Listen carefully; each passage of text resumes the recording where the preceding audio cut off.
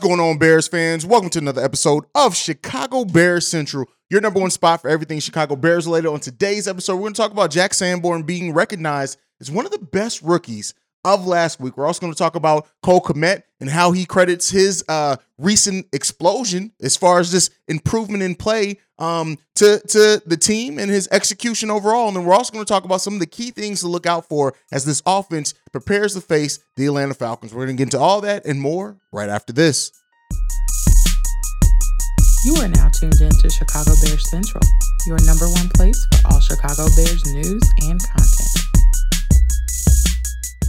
All right, Bears fans. So, good morning, football. Acknowledge that Jack Sanborn is one of the fabulous 5 rookies of Week 10. He actually came in at number 4 in that. And Matt Eberflus has talked about this. When it comes to Jack Sanborn, he says this: if you go all the way back to preseason, we saw the kind of player he was. He's a very instinctual. He makes a lot of plays on the ball, always ready his keys. He's always on it in that way. So we're pleased with where he's going. And Jack Sanborn, he's just a Chicago Bears player. When you look at it, is he the fastest? No. I think he has more quickness than sometimes we give him credit for, but he's not the fastest player out there. But I do look, some Bears fans, and it's always interesting, right? Because you have the people that overreact. You got some Bears fans that are like, this guy's the next great Bears linebacker. And then you have some fans that just really don't believe in the potential of Jack Sanborn because of his speed, because of some other things. And then you have kind of us here at Chicago Bears Central, me, C-Dub, Bobby. We've always been very high on Jack Sanborn,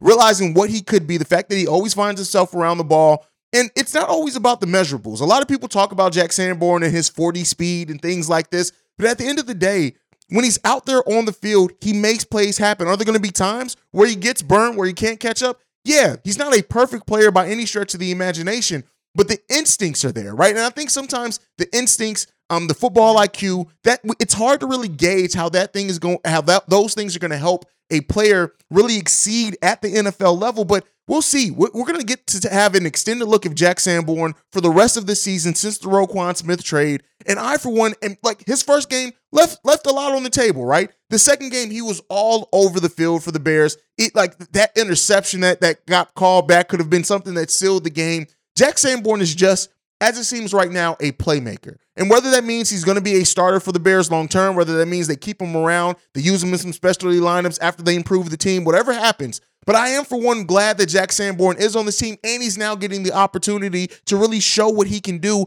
and develop with this team in the starting lineup. So we'll see. We always knew this season coming in was about evaluation. And one of those things that we're going to evaluate is all the young talent on this team. Jack Sanborn, as an undrafted rookie coming in, doing what he's been doing so far, it like a lot needs to be said to that. And I, for one, don't overlook the impact of Jack Sanborn. And if he does end up being something that, or a player that this front office looks at and says, no, he's going to be our starter at the start of next season, that just bodes even better for what this team can do and the flexibility this team has to do with the draft picks, cap space, things like that. I, for one, am always going to root for Jack Sanborn, and I'm glad that he was acknowledged. Again, as we always say here, the national media, that stage, it kind of is what it is. But it's good when you see your players acknowledged, and it coincides with what we see on the football field. And Jack Sanborn is a player, a game maker, and he made plays last week for the Chicago Bears, and we hope he continues to do it going forward to the end of the season. Now, on top of that, Cole Kmet, he's recently was interviewed. Cole Kmet, over the last 3 games of this season so far, he has 5 touchdowns, 2 of those coming in just the last game.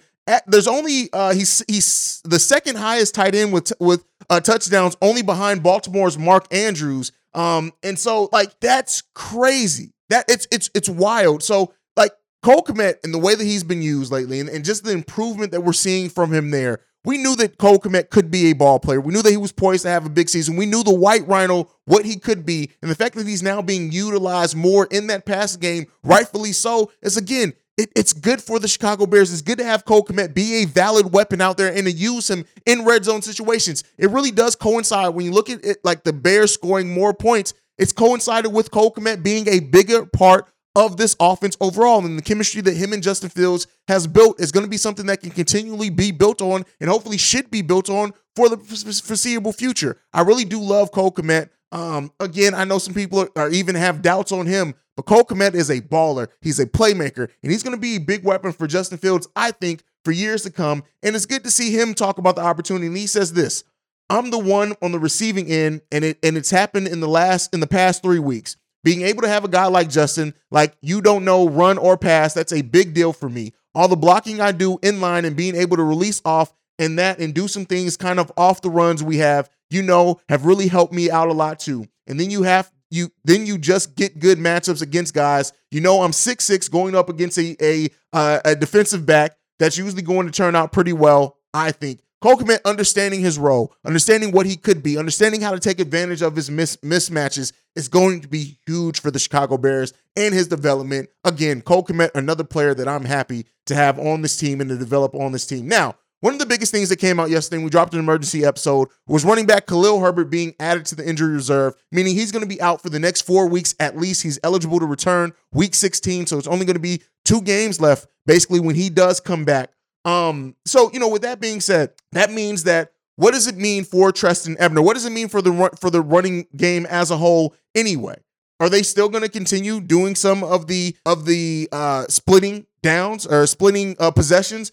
Are they going to use Trestan Ebner? Probably not as much as Khalil Herbert, but is Trestan Ebner going to have that opportunity now to come in and maybe fill the shoes of Khalil Herbert as best that he can? Because, hey, listen, this system is built for 2 running backs as it is right now. Now, David Montgomery can do great, right? Let's be clear here. David Montgomery can do really good for the Chicago Bears team, but when it was David Montgomery who missed games, they still used Trestan Ebner a little bit. The split was about only 80-20. It's gone to 60-40 with Khalil Herbert and David Montgomery both being out there, but you're still probably going to see a bit of a split at that time. Trestan Ebner, the things that really hurt him when he's not out there is he's not the best in pass protection, and we'll see with that. But when you look at what Trestan Ebner can do, receiving out the backfield, things like that, there are things to say that Trestan Ebner can come in and we can still keep our 2-back kind of scheme going on. Well, really 3 backs when you look at the way that Justin Fields is also used in the run game. But that's a big question, and it's going to be a big thing that we look out for in this next game against the Atlanta Falcons is how is Trestan Ebner now used? How much confidence do they have in him as a running back? They use him some in preseason. We've seen what he could be.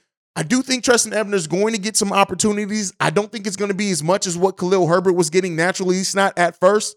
But it's going to be something to look out for as we continue to watch out and see how this Bears offense keeps up this dynamic running game, missing Khalil Herbert, who is our leading rusher as far as running back. So we're going to be able to take a look at that. We're talking about taking advantage of some things against the Atlanta Falcons. One of the things that I'm looking for is how do we take advantage of their secondary? The Falcons are not the best secondary in the league, and especially with A.J. Terrell being out. He's been out since week 7. Their pass defense has gone from one of the best to one of the worst in the NFL. So, it's if we can take advantage of that secondary and them missing a player like this, again, we can see another dynamic game from the Chicago Bears offense. The Falcons right now are allowing the most passing yards in the NFL this season at 280 per game.